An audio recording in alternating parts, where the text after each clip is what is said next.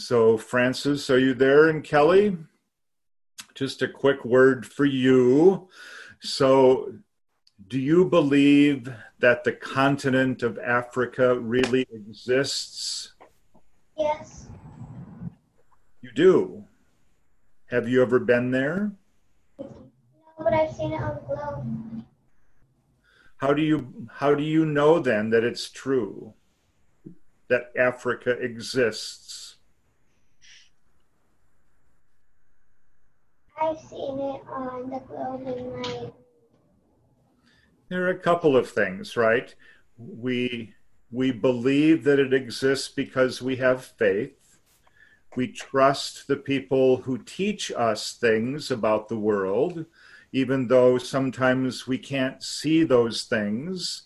But we have to have faith and trust in those who know things and they want to teach us about those things that they know. So it's really the same way with Jesus. How do we know that God exists? Well, we can't really see God. Maybe we can imagine what God looks like. Maybe we can see what God does in the world, but maybe we've never really seen God.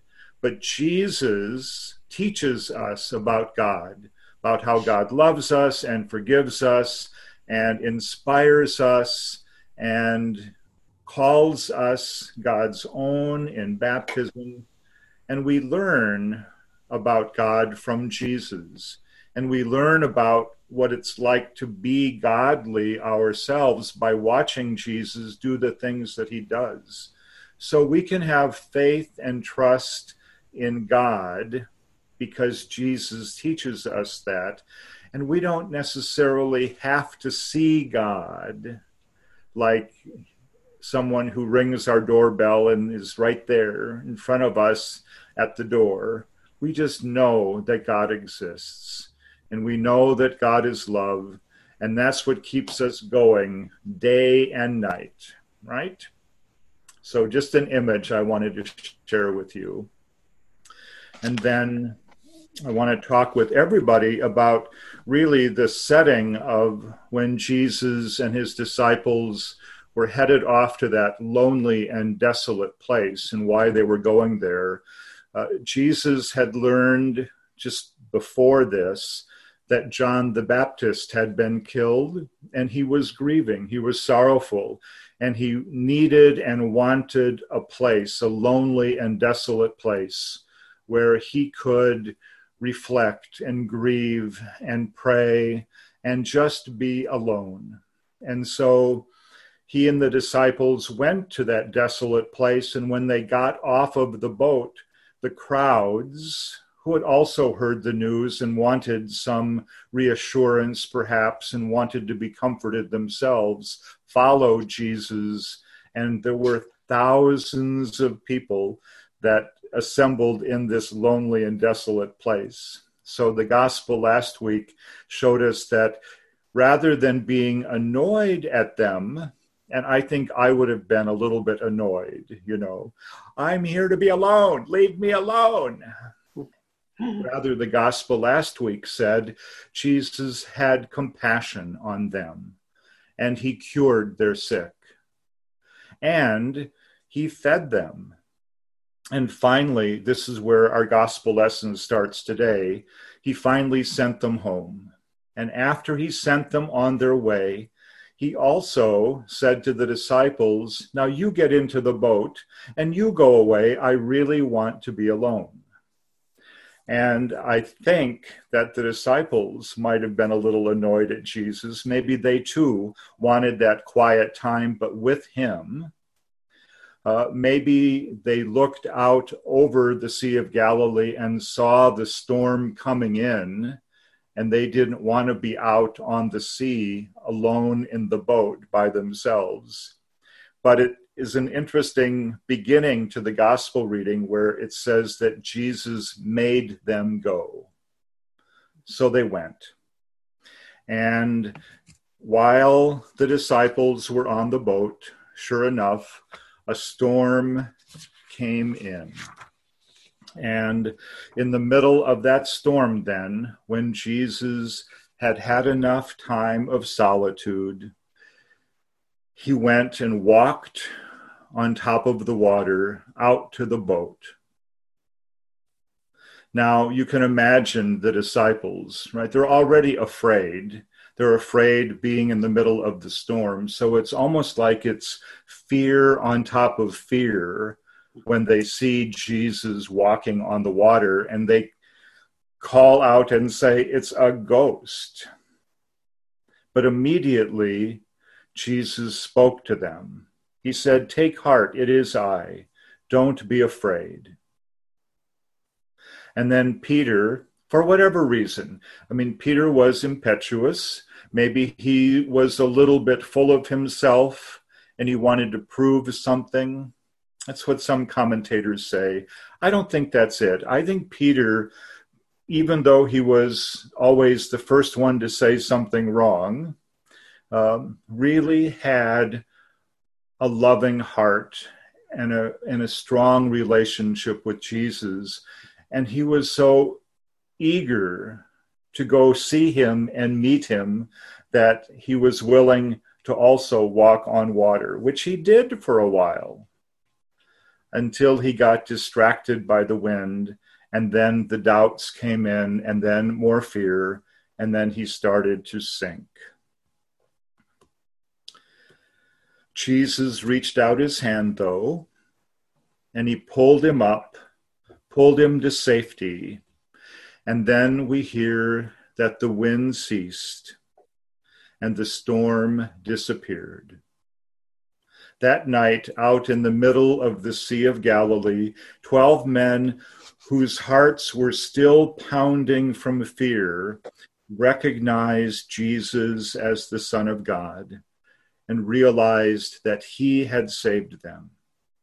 That night, just before the rising of the sun, was probably about 3 or 4 in the morning, songs of praise were sweeping over the waters of the Sea of Galilee. The Son of God had once again rescued his fearful, doubting people. Matthew tells us this story not just to let us know something about what happened to Jesus and his followers. Like last week, I think the story this week is a parable, and it has something for us to learn. It's a teaching moment, and it teaches something about the church. This parable describes the church as a little boat filled with frightened, doubting disciples on a storm-tossed sea. On one hand, I think that's hard for people to hear because we say, well, the church is not weak. The church is not frightened. The church is strong. Look at these big, strong stone cathedrals that we build up for the people of God to gather. They are fortresses, and they keep us safe from everything that the world will throw our way. And we might even think the same thing about our own Christ Church Lutheran. For the most part, we're in pretty good shape. The building has a few little quirks, and we're constantly working at it. But the people who built it wanted it to be there for a good long time. And the hope is that from that location, songs of praise will be rising up over the city for years and years to come. But on the other hand, you throw in a pandemic, and then that changes everything. How strong is the church today? I'm talking about the church in general. People haven't been able to worship for months all over the world. People are wondering if the church will ever be anything like it was before the pandemic. People are wondering, where is God in all of this? And all of this is happening now, even after the church has been going through some tough times. You know, in the last 50 years, churches are smaller. Churches are less influential in terms of social justice and even how we present ourselves in the world. There was a day when if leaders of the church said, this is something I think we all ought to do as a nation, people listened. Now people just laugh at the church when we try to make a statement or stand up for justice. And I think our biblical literacy is probably not what it used to be either. People aren't taking the time to really delve into Scripture and learn what it means for us in this day and age. So I think this is a difficult time for the church. And one wonders whether the church will survive. And I know several members of Christ Church Lutheran are wondering, and they voice it occasionally, whether a congregation like ours can survive. Matthew painted a picture of the church as a fragile boat being tossed around by the fierce wind and waves of storm. But it's into this picture that Jesus came. Jesus entered the dangerous waters. He walked on them. He felt the force of the spray against his face and the strength of the wind pushing at his back. He knew the danger. Yet he went to join his disciples. Jesus went to accompany his loved ones through the storm, and he saved them from the waves. This doesn't mean that the storm for us now, the pandemic, the economic turmoil, the racial injustice and difficulties in this country and all the other storms that we're experiencing all at once will stop simply because we keep our eyes on Jesus. The storms that we face in this day and age may continue for what seem like a long time, but through the spray and the splash of the waves, Jesus will be there. And Jesus is calling to you. He's saying the same thing he said to the disciples on that boat. Take heart. It is I. Do not be afraid.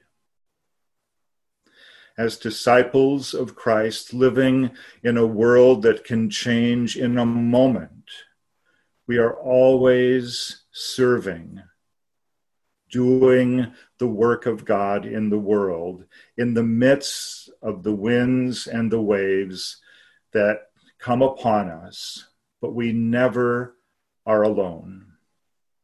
We cannot meet the struggles of everyday life all by ourselves. We need a Savior to give us a push every now and then, to help us through, to give us some focus and some direction.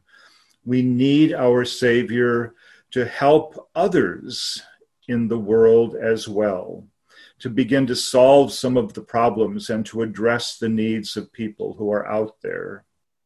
He calls us to bring maybe a calming presence into the world, to those who feel thrown back and forth by the waves of life. And Jesus calls us to follow him. In this parable of the church, Matthew wants us to experience the storm. He wants us to realize that Jesus doesn't come to take away all of our hardships, our struggles, and our doubts. As long as we're living on the earth, we're going to encounter problems. And like his disciples, We're called to enter into those problems of others as well. But out of the midst of the storm, Matthew wants us to hear this word. Take heart. It is I. Do not be afraid. We cannot save the world. We cannot even save ourselves, but we are met by the one who can and does save both the world and us. As you continue to encounter the strong winds and waves of your personal struggles in this day and age, in this life that you have, as you dare to enter the problems of others, listen for this voice of Jesus that we hear today. For he comes to you and says, take heart, it is I, do not be afraid. Amen.